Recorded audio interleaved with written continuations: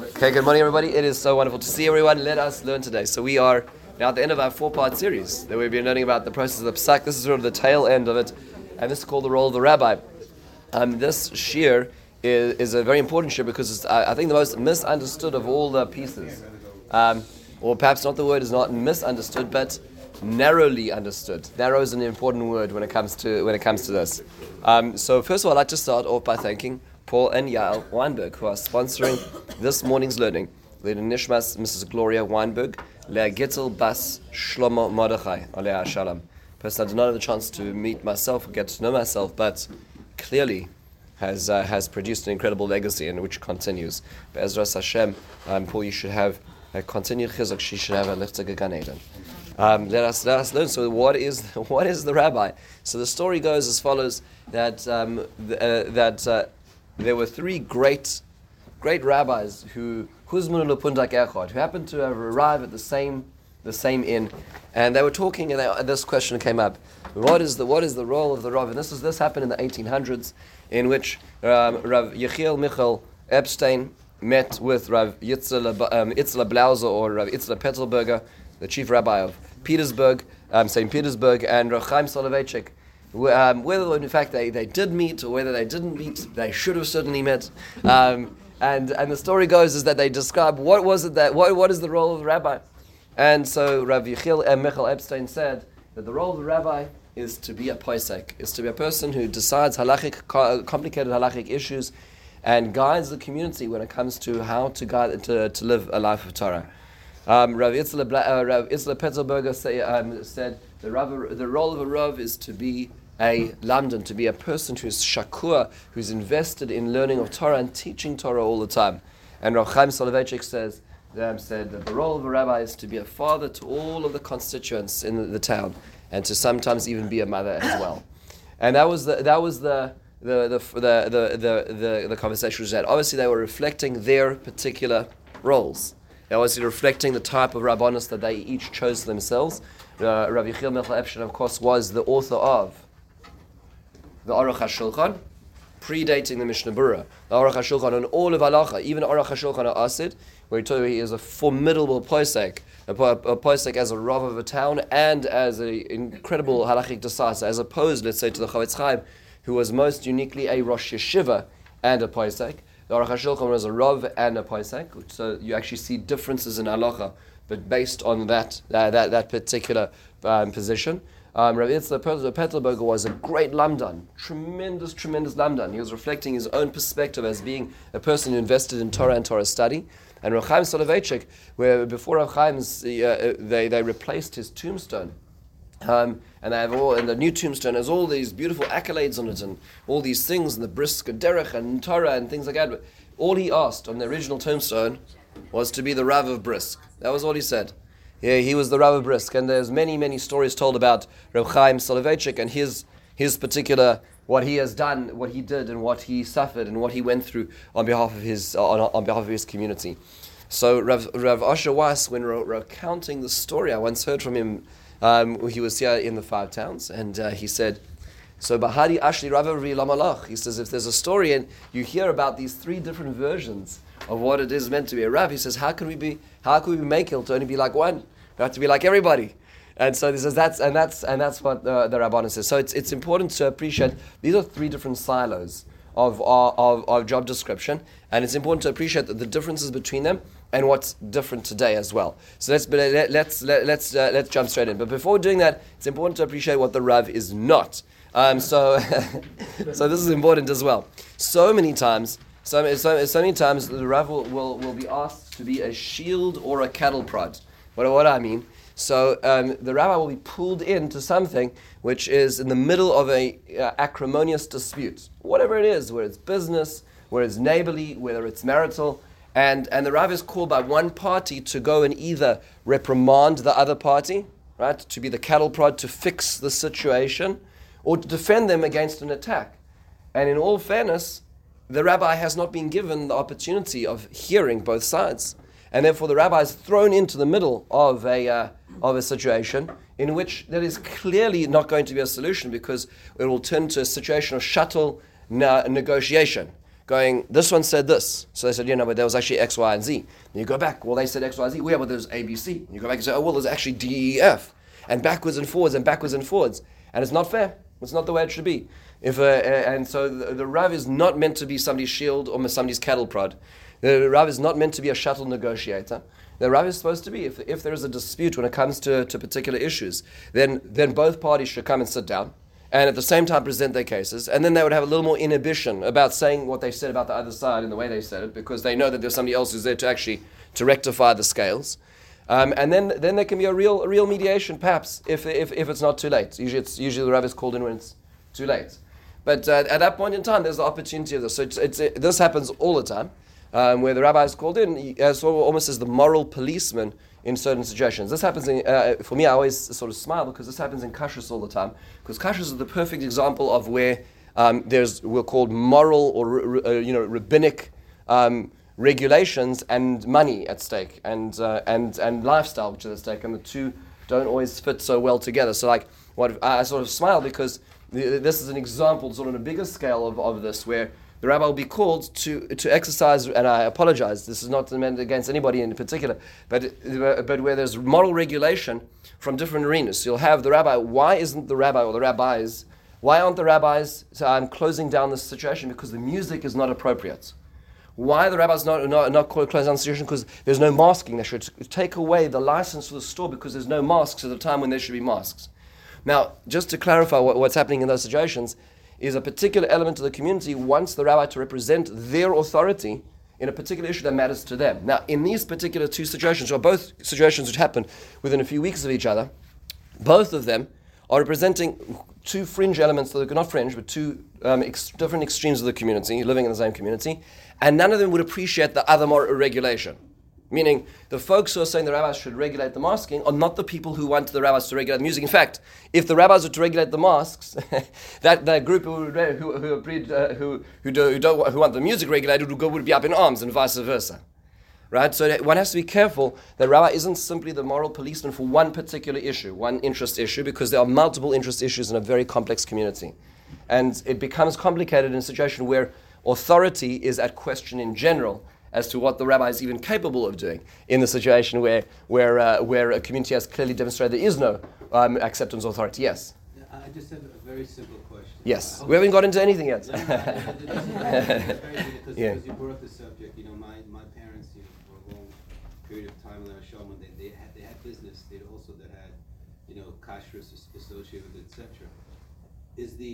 Are you saying that the rabbi's authority in terms of kashrut, right, goes beyond just whether the product is kosher or it used to.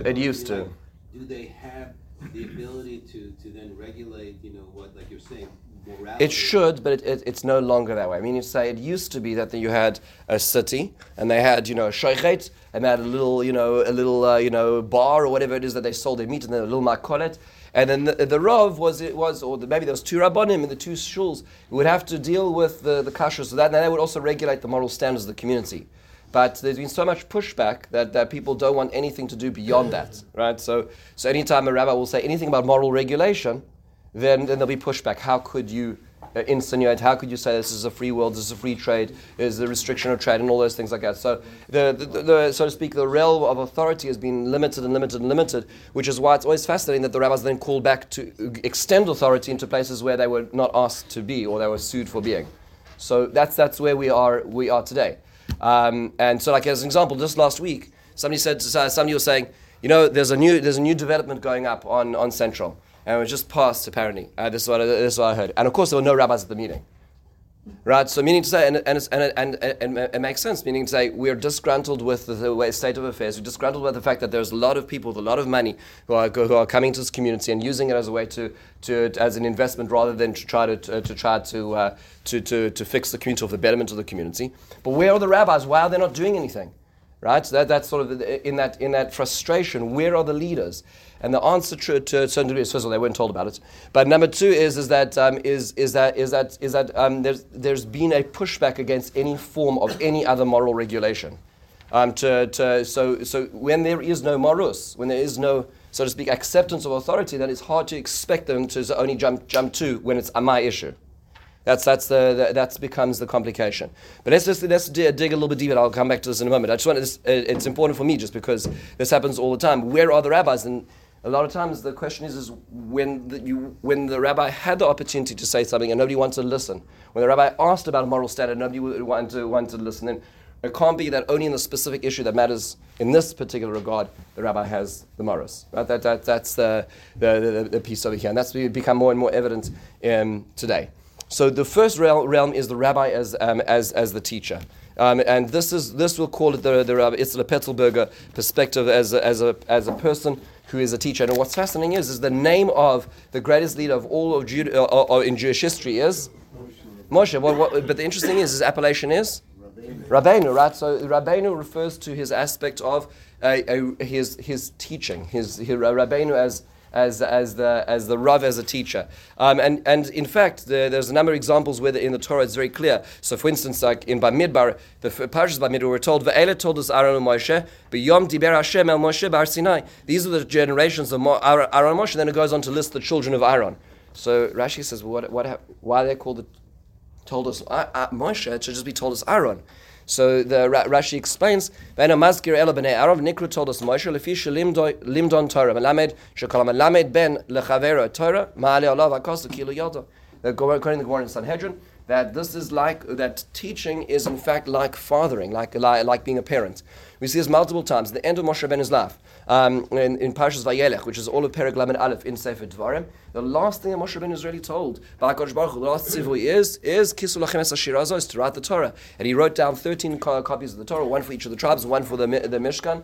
And that was his way of giving over what was the previous generation to this generation. Moshe Rabbeinu was the conveyor of teaching, the conveyor of Torah itself. He was the Pe'al Daber boy giving to the next generation. He was the model of what it should look like for future generations. So, as an example, one of the Moshe Rabbeinu, we would say, is the person who erected or established Torah Shebechsav. Who was the person who established Torah Shebal Peh? Before he gets to Rabbi Yehuda Nasi, who closed the Mishnah, there was Rabbi Akiva. Rabbi Akiva's 5 Talmidim were the ones who established the 5 different domains of Torah Shebal Peh. We know Rabbi Akiva, the Gemara in Brachos tells us, Tana Rabbanon Pam Achas Gazra Malchus Harisha Shelo Yasku Yisrael B'Torah. There was a time when during the Hadrianic persecutions, the Romans realized that Torah, in fact, was the answer to the success of Israel. This is in source 4. And Papus ben Yehuda, there's a fellow, a Roman Jew, who came to Rabbi Akiva. It says, Rabbi Akiva show you makil kilos barabim v'oisa b'Torah. Rabbi Akiva was still teaching. Amaloi Akiva. Iatam Yisyarim ibnei Malchus. I notice he didn't call him Rabbi Akiva. He was probably a classmate, right? And so he said, "I remember you when you." But nonetheless, so he says, Akiva, why are you teaching Torah? You're putting yourself at threat. I'll give you an example. He sees that the fish are like staying in one particular area. He says, "Why are you fleeing?" We know that there are nets downstream.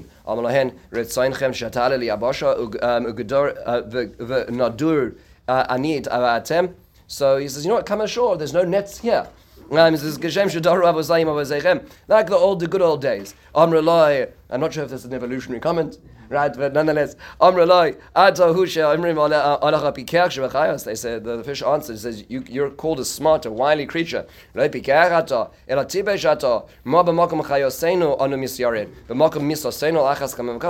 outside. Of course we'll be in abject fear. So the Rabbi Akiva says,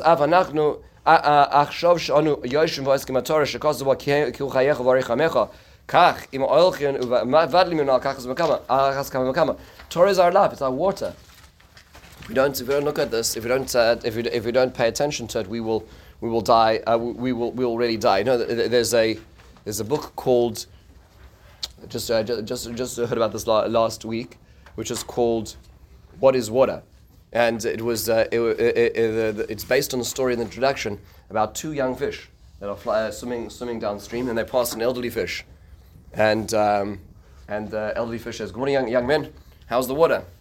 So the other ones pass and they say, "Good." And then the one fish said to the other fish, the young one said, "What's water?" And the idea that there's something which surrounds us, which we're not aware of, which is our life force, takes a little bit of time to appreciate. And Rabbi Akiva is saying that to Yehuda ben Papos is, you perhaps don't realize this, but if you move out of this environment, you're dead, right? But there's a lot of things in life that we don't realize.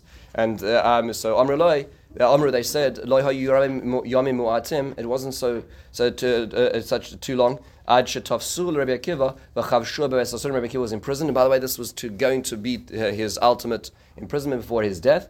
And Papas ben Yehuda was also incarcerated. Now, we don't know if it was tax evasion. We don't know what it was, but it was something else. It wasn't because of his Torah teaching, right? Amrullah Papos mi'aviach alagad. Amrullah Ashech Rabbi Akiva shenitpasa nispasta al divrei Torah oilo lepapos shenitpas al devarim b'tzelem. And Papos said, "Oy." He says, I was there was other things I was involved with, which led me to this situation as well. And just to sort of deepen this, the idea is that Rabbi Akiva felt that teaching a Torah, learning a Torah was something so part of his, it was the life force in his life. He could not stop it. He was not able to even for a moment. He says, maybe we'll take a siesta.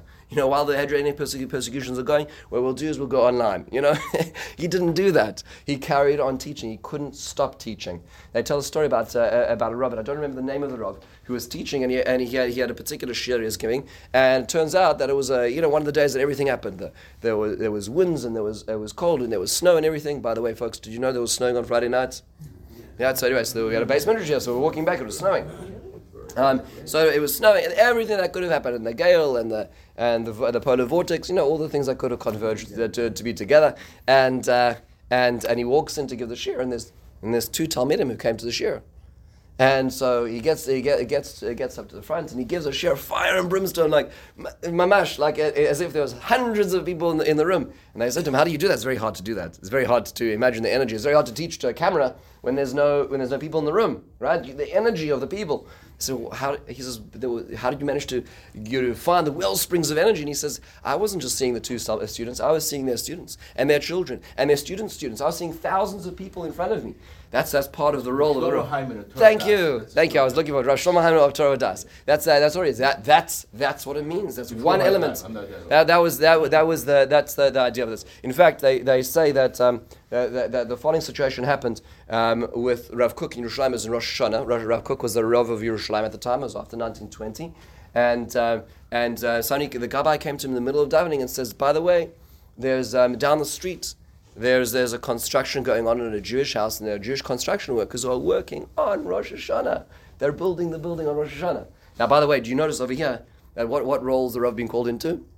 The moral policeman, just out of interest, right? This happens to be the most unpleasant of situations that a person is put into, right? So we are not going to speak to them, but you should, right? That's what's being said is we don't want to have that conversation, right? But you, as the moral policeman, should have to go out in the middle of your Rosh Hashanah davening to administer rebuke upon these proletariats. So anyway, so a very unpleasant situation to be put in. And how could you not? You're the rabbi. So Rav Kook sends the Rabbi and he says, I'd like you to go to them and ask them if they've heard shofar on Rosh Hashanah. And he says, if they haven't yet, please blow for them. That was Rav Kook's response. And this fellow went, the Rabbi went. And the people were so taken that Rav Kook wanted them to be part of this so much, they all dropped their tools and came to shul. But that was because he wasn't administering justice; he was teaching Torah, right? And so that care that comes with it is part of the role of the rabbi. And this expresses itself in so many different arenas in this we're called silos. So it's in terms of to teach, you need to actually learn. Right? So it's funny because I was saying to the Chevra, we're learning Hilchos Nida on Tuesday nights as part of Smichas Chaver, and it's fantastic. And we have 19 sessions between now and Pesach, and it's a serious amount. But I was explaining that you have to understand that when we did this originally, right, in Smicha, this was a year of morning and afternoon. That's 6 hours a day for an entire year. And then a summer kollel, and then years of shimush with Rabbi Newberg, and then with Machon Pua, and then a revive. You understand? So it's nice to have six months of 1 hour a week. That's great. But you have to understand what went into this the first time round, right? And the second time round, the third time round to get here. This didn't happen. Smicha's 4 years at the very least in YU, right? And in other places there's not even a time frame, right? So it takes a lot of time to invest. You can't every shiur, I would say, is a 3-to-1 ratio of the amount of time put into the amount of time given, we're called minute by minute. So 1 hour share is at least 3 hours of preparation, at the very least, depending on what's going on. A 10-minute share you can talk about is at least 30 minutes, usually an hour. But it requires, there's a lot of time invested in these things to do this properly.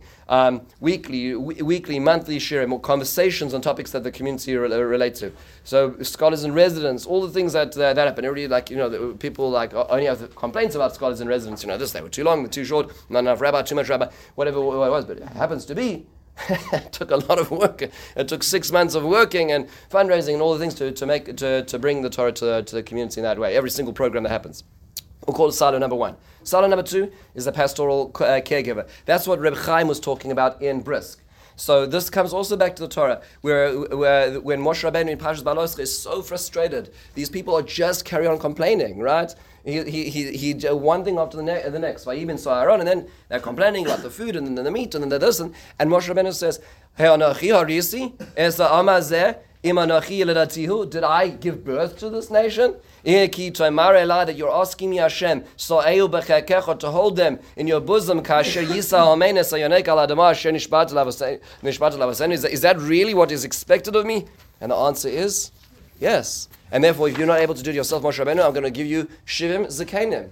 I'm going to establish another 70 Zekanim to help you, because it's important to understand that part of it is not just the teaching. Part of it is like not a father but a mother in a certain sense, in sort of general roles, is to love them even when they're not living up to the high expectations of things. They talk about Reb Chaim, who was expressed like this, and they said that Reb Chaim's house in Brisk was open to the rabbis, to the public, so much so there were babies born in his house. Right, people didn't have a place to give birth, and any people could come at any point in time. The stories go. I mean, these are crazy stories. They say that somebody once said that the house of Reb Chaim of Brisk was a Rishus HaRabbim, and his son Reb Velvel used to say that's not true at all. It's like a Rishus HaRabbim. There are rules. You can't park here. You can't jaywalk there. He says it's a Rishus HaYachad of every individual in Brisk.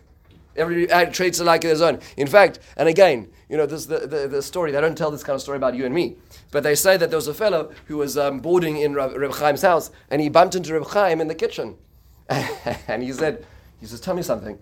How long are you allowed to stay here? What's the tenure of just boarding here?" And Reb Chaim says, I don't know, I've been here a few years and nobody's said anything.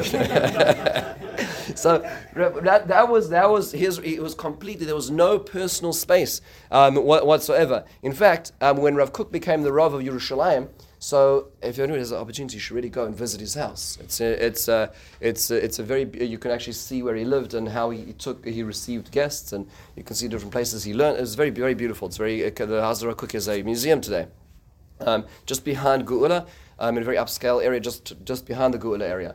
And so when he first came to Yerushalayim, people would walk in all the time, so much so that his family decided to put up a very basic innovation, which was a sheet on the door with time slots, and people would have to sign up for time slots. And they came the next day and they found that some ruffian had taken it down. So they put it up again, and the next day it's gone again. So they said they put it up a third time, and they watched, and they saw that Rav Kook in the morning pulled it down. and they asked him, but this doesn't work like that. You can't. So he says the Rav has to be there for everybody who's there at a time of need. Very hard story to swallow. In fact, in his office, which is preserved as it was, you see his stender, and his stender is a standing stender. Why? Because he used to learn when he was the Rav Yerushalayim. He used to learn standing between the hours of 1 and 3 in the morning, because that was the only time he had to himself to learn, and he would fall asleep if he was sitting. Right, so that's where he did a lot of his writing and his thinking. Just to appreciate what that means, the other side of the equation. This is not teaching Torah. This is simply caring for the so much pain in every community that has. I was just reading actually that Tzitz Eliezer of Waldenberg wrote an incredible tshuva. Usually his tshuvas are responses to halachic questions, but in the 18th volume, Tzitz Eliezer of Waldenberg was prolific. In the 18th volume in Tshuva Samach Gimel, he talks about his Rebbe, Rav Tzvi Pesach Frank, who, by the way, was a Talmud of Rav Kook. Just so you should, Rav Tzvi Pesach Frank was in Yerushalayim. When Rav Kook came to Yerushalayim, they had a very close relationship. And this is what he says about Rav Tzvi Pesach Frank, describing in such beautiful detail first of all, his unbelievable attachment to Torah. I mean, he describes the Torah that Rav Tzvi Pesach Frank would teach him before he went into an operation. Right? He went into a medical operation, and then when he came out of anesthesia, continuing the same thought. Like, it's really unbelievable. Rav Tzvi Pesach Frank wrote the Tshuvas Har Tzvi, many halachic applications today, and certainly the Rav of Yerushalayim for many Piskei Halacha. And so he says two things which really caught my attention in this regard, beyond even the Torah and the Psak, in source 6. He says, in the left-hand column, he says, Es Rabbanus Ra'ah HaRavzal, Loi ki Yetzia me'ohela shel Torah, elo ke hemshechius hayeshiva ba b'panim chadashos. Rav Frank didn't view entering the world as an exiting of the base midrash, but rather an extension of it. Meaning, when he dealt with the human condition, he felt that was an expression of Torah in motion. That's what you're saying about Rav Frank. Isn't that a magnificent line? That when he dealt with the complications of real life and real people and suffering, he felt that was an extension of his learning of Torah in the base medrash. That was how he understood it, not an interruption. He goes on further, and this is a little more terrifying.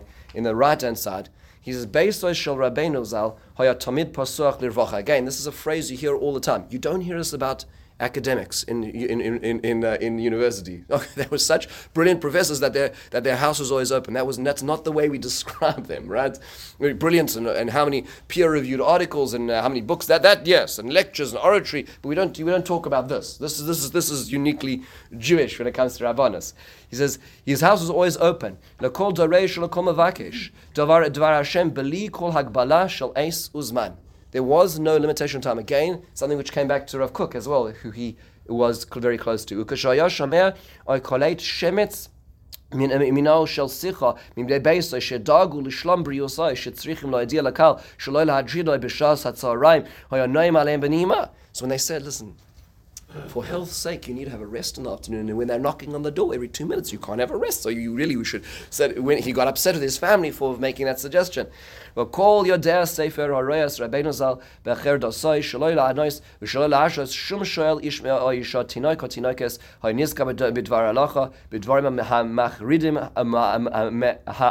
ha'omrim b'meseches smachos. He says whenever people were to criticize him for his policy, he would bring this following halacha in meseches smachos. Deche shegozru al Rishimon Gamliel Rabbi Shmuel sheyargu. These are the 2 of the 10 martyrs that we talk about on Yom Kippur and Tisha B'Av, when Rabbi Shmuel and Rabbi Shimon were killed by the Romans. So Rabbi Shmuel boiche. Rabbi Shmuel, the Kohen Gadol, was weeping. Amar Rabbi Shimon, who was the Nasi, said to him, Avrech b'shtei psios atanosun b'chelkon shel tzadikim v'ata boiche. You know where you're going, right? You know what kind of life you led. 2 steps away, you're in a Gan Eden. Why are you crying? Amar lo ani boiche she'anu ne'aragim ka'ovdei elilim. I'm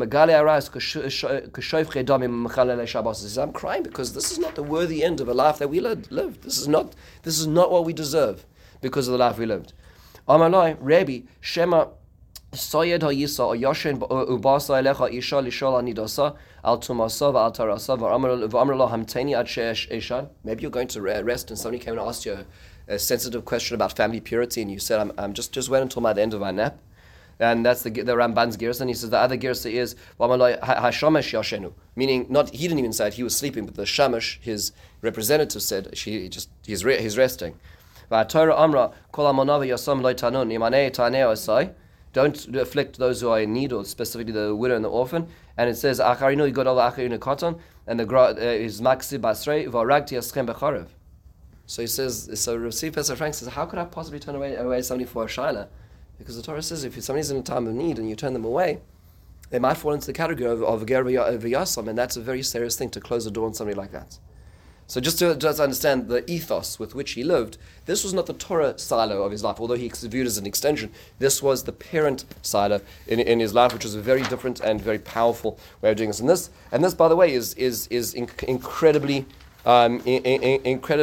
emotionally taxing. This is a different realm altogether, because this is relationships with everybody. This is guiding people through every aspect of life, to hatch, match, and dispatch, as they say. But it's from birth to specific time periods, like bar and bat mitzvah, to marriage, to counseling, to afterwards, to marital issues, child raising, gayrus issues, financial issues, the people who live alone, visits to people in hospital. And by the way, it's not like in the old days where the Beis HaCholim was in like the little shtot where it was like 5 minutes down the road. We're talking about when we're talking about Lenox Hill and we were talking about Mount Sinai. We're talking about at least an hour each direction just for one trip. Just to understand, the Bikur Cholim is a different surah today than it used to be. End of life issues, complicated questions, hospice issues, funerals and shiva, all the way through from the beginning to the end. This is a completely different domain of Rabbi, and it's interesting to work as we go through these different pieces. It's interesting to think about ourselves. What do we resonate more as what we think the Rabbi should be? Because each of us think about the Rabbi as a particular thing based on our own experiences. So everybody has their own view of what the Rabbi is, but these are all pieces. The next piece is the POsP. This is what the Yechiel Mikhael Epstein talked about. And we talked about this Moshe Rabbeinu in Parshas Yisro. Moshe Rabbeinu, his father-in-law comes and he says, welcome, welcome, welcome. He gives him his special room, bathroom en suite. And then the next morning he says, where are you going, Moshe? He says, oh, well, I'm dealing with clothes, so I'm dealing with all their cases, all their situations, and I'm giving them what Hashem says. And at that point in time, his father-in-law ventured to give him some very helpful advice and says, novelty ball, you're gonna wither, and he gives him a little bit of assistance in the whole process. But this is one of the significant roles of a Rav. As the Seder Olam Rabbah talks about this. We learned this a couple weeks ago, that by the end of the Seder Olam, when it's talking about the Tanakh of Jewish history, where the Seder Olam says, V'amad melech gibor amdoi tishaver, he says, who Alexandros Mokdon, Alexander the Macedonian arrived, Shemalach Yud Beis Shana Ad Kana Yonavim Misnamim Baruch HaKadosh Mekan Va'elach Hat Oznecha Shema Divrei Chachamim. That the Nevuah, as Nevuah ebbed away, then entered in the realm of Chachma. Chachma means to say we don't know what to do. We don't have divine inspiration. We can't see through the lattice work. We're really living in a dark world. But what do? So the Chachamim need to spend their entire lives trying to figure out what to do and using everything they possibly can within their wherewithal to remove all biases, to be able to apply themselves to see how this Torah should apply in this particular situation, which is what we learned about in previous weeks. It comes to the realm of psak. And this is not just about teaching, because teaching is wonderful, but this is about actually what to do, normative action, which requires an incredible amount of dirt. The Gemara actually says that in this realm, you might say, oh well, wouldn't it be better if we had Nevi'im? It wouldn't it be so nice? We could know exactly what to do. It would be so helpful. The Gemara says in Baba Basra, Chacham adif minavi, that it is better to have a sage than to have a prophet. Why? What does that mean? Rav Kook has an essay in Orot where he talks about the idea of the Nevi'im giving us the general scope, the big picture of what Hashem wants. And the Chacham not dealing with the big picture, but is saying, in this particular situation, what is halacha based on the axioms and the rules? What does it apply? How do I tie my shoelaces in this situation? Details. And he says it's important to have details and structure because the big picture doesn't lead to actual action necessarily. And so you're saying Chacham Arif Minavi means that we need the global structure, the forest, and we need the trees. And he said, by the way, at the end of time, at the time of Geula, you're going to start seeing the movement away from details and back to big picture, which is what's happening now. Right, so this idea is like, wow, we're getting caught up in the details. We need the details, and we need the big picture. That's the emergence, the conversion that we're seeing now is at the end of stage when there's Chachma and Nevuah coming together. But nonetheless, this is the requirements of Psak. I happen to have a unique situation is that a number of Rabbanim in town actually got sued for issuing guidance when it came to kashrus, and defamation suits and all kinds of really trumped up charges, and the case was dismissed as would be obvious, based on First Amendment, which is important, meaning so that clergy has the right to exercise the moral advice when it comes to particular areas that pertain to Judaism or any religion. It's very important for anybody. And so, but in the proceedings, so one of the things that the judge said was that can you kind of provide sources as to the fact that rabbis have the opportunity, right to do this, and it's everywhere. But when you think about it, it's the basic underpinning. It's a foundation stone for Judaism. But it happens to be I put together a few things just so it's worthwhile thinking about this. So there's a number of tshuvas, this notion of, we looked at this beforehand in many other sources, earlier sources, but in the tshuvas, in the response, which is the Achronim, the Ma'arif, who is Rav Yaakov Faraji, who lived in Cairo, talks about this, and he says, the rule which we saw in earlier sources, but this happens to be in a more recent contemporary times. When do you say I need to say I follow the majority of the rabbis? Is when you're absent of having a teacher. You're absent of being in a shtat, in a place that has a POsP.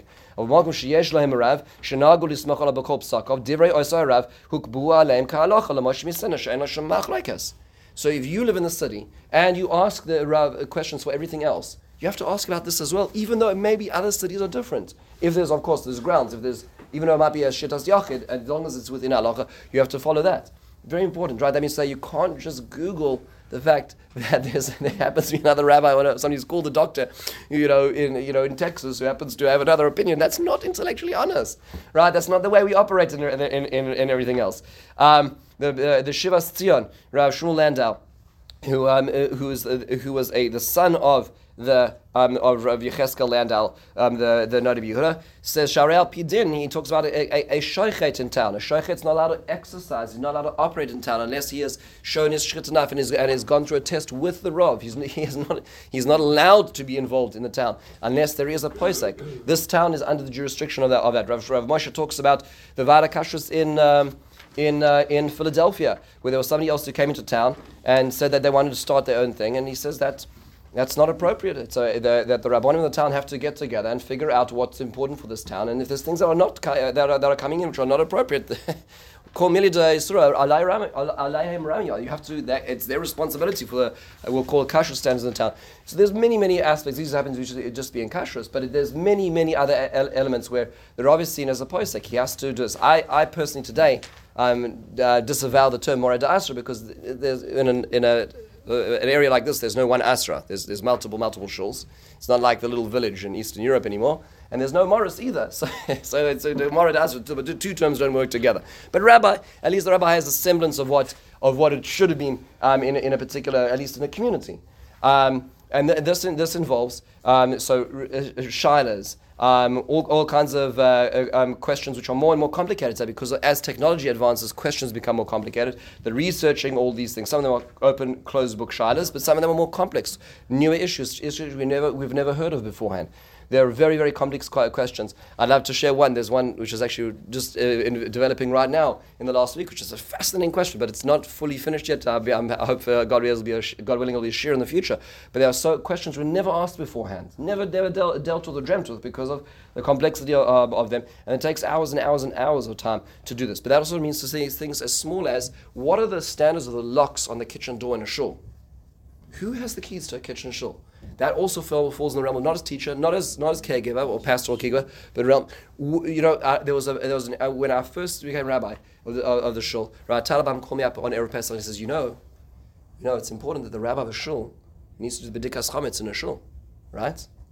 Because who else is doing? Do you know anybody else who's doing this? The b'dikas chametz in the shul. That's the rabbi, right? So I went and I was doing b'dikas chametz. I appreciated that because again, this is another sort of hidden thing that nobody really knows about.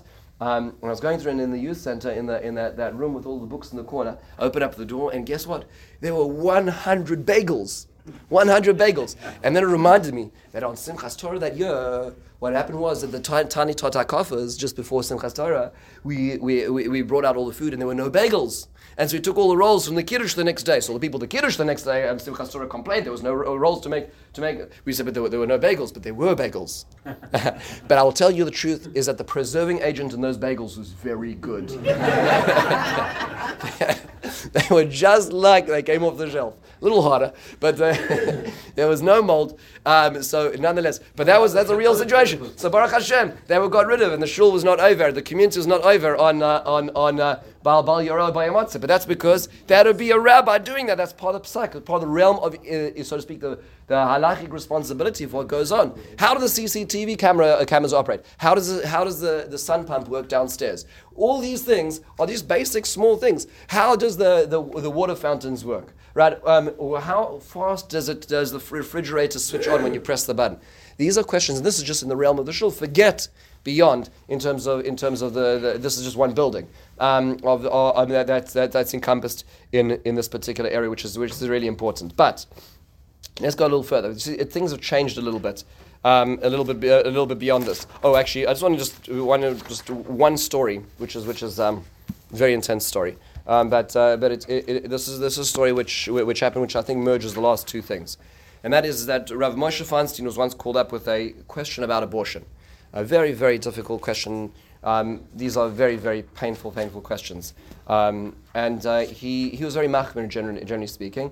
And a husband calls up and saying that he and his wife had conceived and she was pregnant, but she was suffering from depression and she couldn't handle what was going on already, and this could put her really in, a psychologically life-threatening situation if they should to go through the pregnancy, its early stages, and she can't handle it. And so Rav Moshe called up her psychiatrist, who happened to be Rabbi Dr. Abram J. Tversky, Zechet Tzaddik Livracha as well. And he said, do you know such and such a patient? And he says, yeah, I do.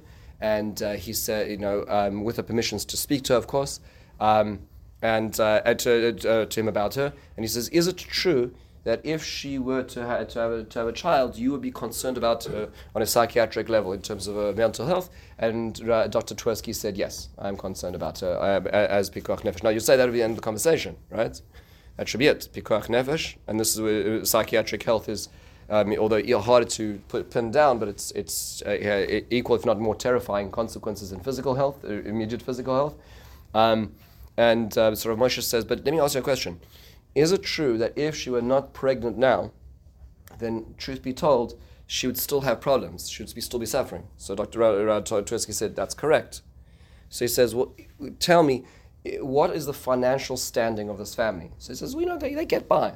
They're all right. He says, do you think that a contributing factor to the state of her mental health is the feeling that things are out of control and they cannot afford to have house help to be able to deal with these things? So Dr. Tversky said, that is true. That is true. They can't afford any help, and it's an incredible burden on them already with the children that they have, and that's already. So Rav Moshe says, which means to say that it may be true that the pregnancy by itself could be a threatening factor, but with the absence of the pregnancy, they're already in a terrible state. Which means to say that and I know that the halacha is that an abortion cannot happen, but that we have to raise the money to be able to ensure that she will have house help for the next few years. Right? Do you understand what that means? Now that's, just to understand that we're not Rav Moshe Feinstein, we didn't hear all the details of the case. But to understand what that means is that the psak, which has an incredible, the onus of that and the responsibility of that psak and those lives that he had to deal with, involved the previous silo, which is the caregiver as well. Right? So I understand that not every situation is the same, but part of that is the merging of all these pieces together. But now it gets more complicated, because these are only 3 silos. And there's much more. And so what happens is that as the rabbinate hits the 21st century, there's more. So you say, well, what's more? So the Gemara in Moed Katan tells us in Daf Vav, it's talking about communal regulations. What really is important that there are community regulations. The Gemara is talking about all kinds of things. Like Metzayin ala Kvoros, the Gemara says, that all cemeteries need to be demarcated. Why? Because of Kohanim and Oichlei Truma and all, so you don't want it to be that there are people in an impure area. So this is a communal responsibility to regulate where the Beis HaKvaros was. The Gemara says that in the second paragraph, Rabbi Yehuda Omer, Ad Sheyeh Sham Zaken or Talmid, Lefi She'ena Kol Bikiyim Adav, you need to have a person who's an expert enough how to deal with these situations. And the Gemara says, Amar Rabbi, Shmamina, I learned from here, Tzur b'merabanan de'ikah b'masa, if you have a Tzur b'merabanan, this is not even a rabbi, this is a student of a rabbi, right? Somebody who's supposed to be learned, Kol mili demasa ale ramya. All the matters of that community fall upon them. Wow, that's a very heavy statement, which means to say all the issues of that community fall upon them. Remember, Rabbi Talabah was telling me one time that it was snowing and there was a 6:30 minyan on a Sunday. That's what we have, right? But guess what? Guess who had to go through the snow to be able to open up the building in order to make sure that the minyan would take place? That's the rabbi, right? Because it has to happen. Because in case the gabbai is not going to make it, but there might be a minyan who's still coming.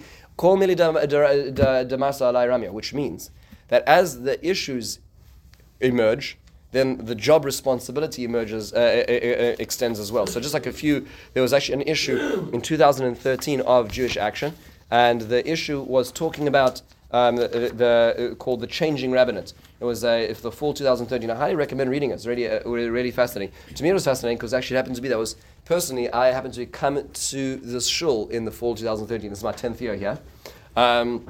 So in the fall 2013 was when I was coming here. And it happened to be, and I'd already been out of Smicha a number of years, but it was fascinating to read this article. So there's a number of things that were said in this article, which I think that we'll call extend the parameters. So the article begins. There's a strong cup of coffee in hand. He stares at the computer screen, putting his final touches on his Shabbos drasha. He then reviews the latest building campaign spreadsheet, adds the name of an addiction specialist to a psychologist referral, calls a colleague to secure his Scotland residence for the next next month, and starts to prepare the next day's Daf Yomi Shir. He's got 5 minutes to catch up on the backlog of email shaylos before the 9 o'clock marriage counseling appointment. Welcome to the 2013 American Rabbit. Now, by the way, fast forward 9 years, it's 10 years. It's only getting more exciting. So with the advent of communication in the way that it's that we have it today, if you continue to read, it's just fascinating. There was a beautiful example that Rabbi Przansky talks about. He talks about the following at the bottom of the column on the left. He says 2 lines in the bottom. He says, one of the things I speak about is a piece of paper I constantly carry with me. He says, before a funeral a while back, I took a piece of paper to record the eulogizers. To just get an idea, to remember ideas, that to make it much more meaningful to connect. Later that day, I was to officiate at a wedding and jotted down who would be getting to recite the Sheva Brachos. When I reached in my pocket for the Sheva Brachos list, I instead took out the paper that had the list of eulogizers. I reached into my pocket again, and there was nothing there. I turned the paper over in my hand, and there was the Sheva Brachos list. It was 2 sides of the same paper. We're there for our congregants with joy at their smachos and with tears at their moments of grief. The Rabbi has to be 100% wherever he is. That was such a beautiful example of sort of all the multiple dimensions. I want just to give a few dimensions of what is included in that now, just to understand this. Most people say that in order to be an effective rabbi of a shul, you need to be able to be good within what we'll call the non-for-profit sector, right? Because a shul is non-for-profit. I would say that's not true. It's more than that. And most people aren't aware of this. One of the great skills is volunteer management. If you think about this for a moment, a shul is a minuscule staff, right, as opposed to a school, any other corporation. Minuscule staff. We have how many people on staff for full-time? Very few, right? But there's thousands of people who need servicing. So how does it work? Is volunteer groups, right? So we have committees, we have groups, and a lot of the groups are self-made, which are incredible because people are so good, and a lot of them require a little bit of fire underneath, right? All the different pieces that happen. How many tens of committees that are happening all the time, and a lot of them don't happen. The meetings don't happen. The minutes aren't taken. The follow-up isn't done without the rabbi doing the volunteer management, the follow-up to make sure that people are doing and showing their best, which they are able to do. But there's so many things that need to happen in that sense. Then there's the office manager as element. That's not external, but internal. Happens to be there's a lot of things that are happening. And certainly when you have like bigger shuls, when you have multiple different pieces, there are things that are going on where it's PR and what kind of tools we're using. How fast are we doing it? Communication, meetings, daily meetings, weekly meetings. We'll call it models of workflow. A lot of that does come down to the rabbi as well. Technological officer. So anytime there's a new platform of technology, you will see Torah pouring into it, right? And that's because there are incredibly creative minds in this generation who are learning how to. Every time there's a new opportunity, that new opportunity becomes a forum, becomes a vehicle or medium for Torah study and teaching, right? So when WhatsApp was emerging, the WhatsApp groups of Torah emerged, right? So when any realm, when it comes to Zoom, when it comes to anything, any emerging technology, it has to be utilized and made part of the experience of learning. That's a completely different skill set as well. Now, the therapist piece of it as well comes down to the caring piece, but it's important to realize that there's the free in front of that, right? Which makes it less useful, because what that means to say is that therefore a rabbi will be called in because they don't charge by the hour, right? They don't charge by the hour, and therefore their advice is also less valued because they aren't paid for it. It would be wonderful if rabbis could bill by the hour for this, but this happens all the time, hours upon hours upon hours. I remember there was one particular situation where I was helping a particular individual, and it was a order of protection, and we're coming out from the precinct at 11:30, 11:45 at night. There were other plans at night, but that was what happened. And I remember I was walking back with the lawyer and the psychologist, and I was like, really helped somebody today. And then I said, and the lawyer and the psychologist are all going to bill by the hour.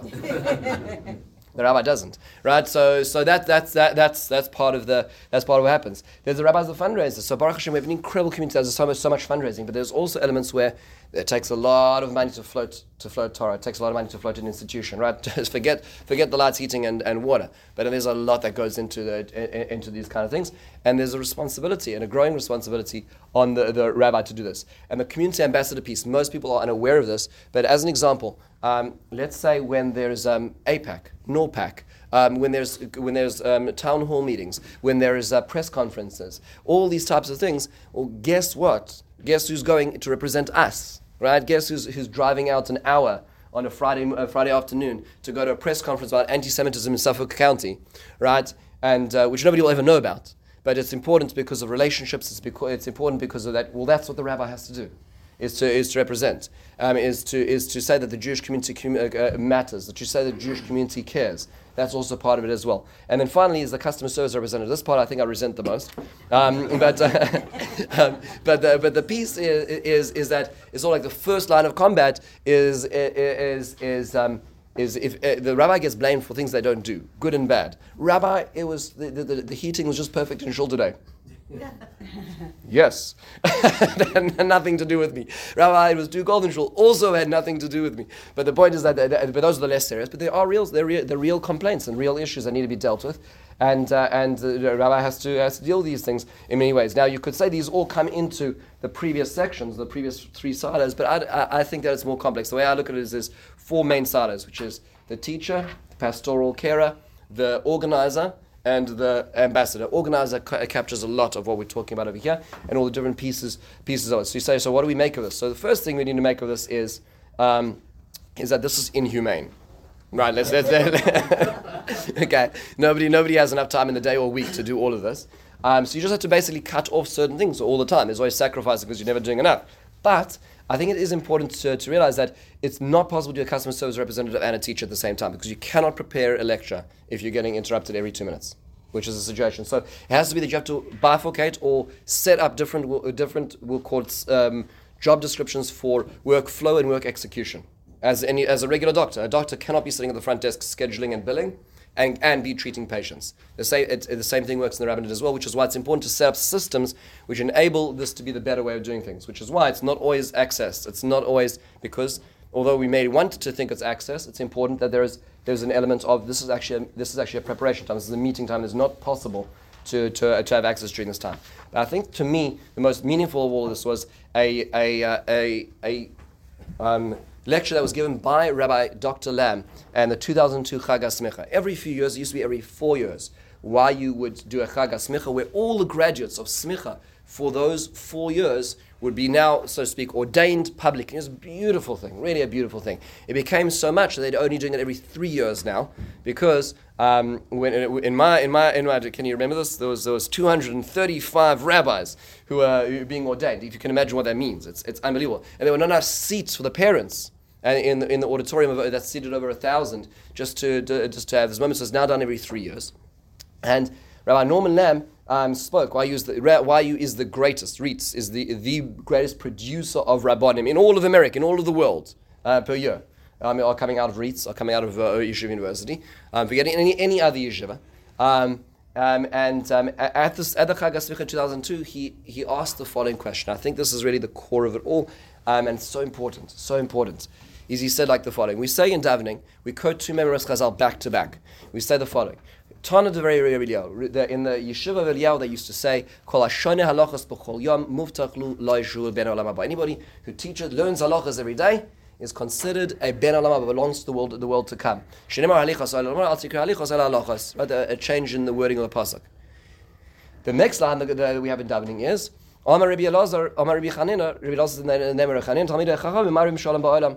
That the sages bring peace to the world. Shneimah makom banayich limodei Hashem v'rav shalom banayich, and so on and so forth. Right? I think that Rav Saxby said this is where Chazal employ humor in Mishnah. But nonetheless, so Rabbi Lamb's observation was: wait a second. If the first statement is about the importance of learning halacha every day, then what should the next phrase be? That should be teaching a halacha. But what is this? Is Mili Dagaris. It's a beautiful thing. It's wonderful. Shalom, peace. It's beautiful, right? But that isn't a halacha. Should you have halacha, cold and hard? What do you do? Right, next. That should be what the next thing is. And that was the question he asked. And he says, and he said, I just saw a beautiful article. Benjamin Samuels put this together in a tradition article last year. And he says, and Rabbi Lamb looked at it and he says, you know what the pshat is? You know what's really going on?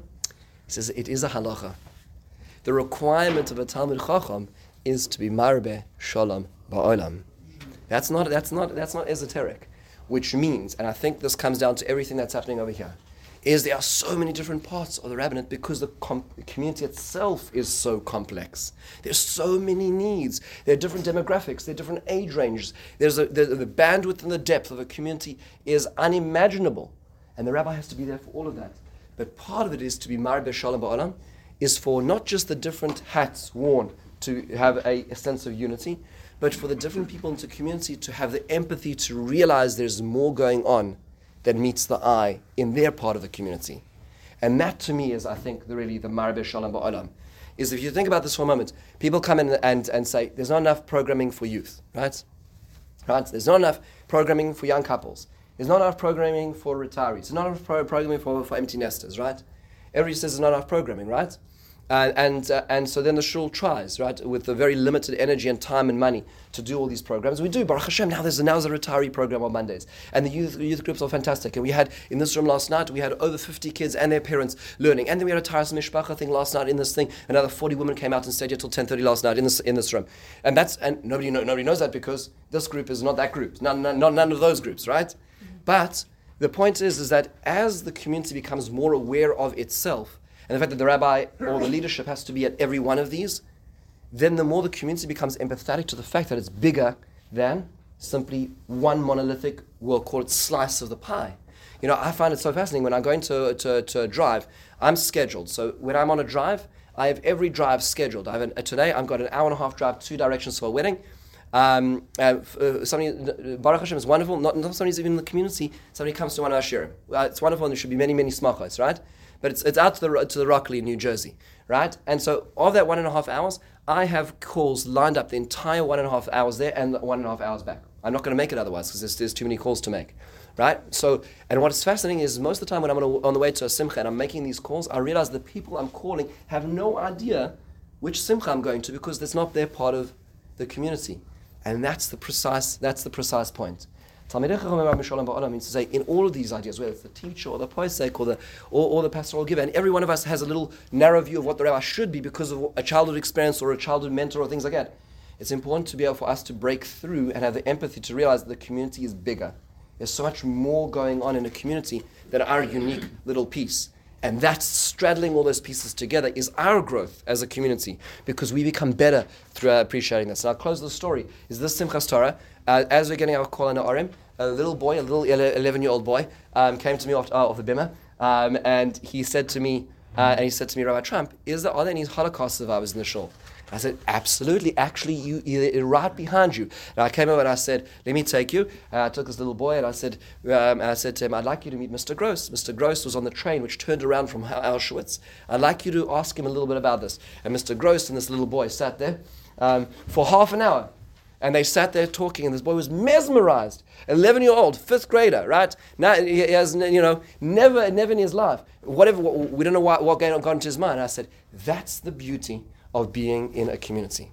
It's not a little shtibble where it's just the people I hang out with, my little demographic of 32 to 35-year-olds, and that's my little group. It's much bigger than that. A Jewish community is interpollination, cross-pollination between age groups and interests, and being able to sit together and hear each other. And the Rav, in a certain sense, is the nexus of all those places to be able to help us hear each other because we're all richer together. That, to me, is the piece which makes it all worthwhile, is being able to, in a humane way, to be able to make all those connections, because that's what Judaism, that's what the Jewish community is about. So, Rabbi, we close the series, and this was very cathartic. Thank you so much for listening. And Be'ezrat Hashem, looking forward to next week.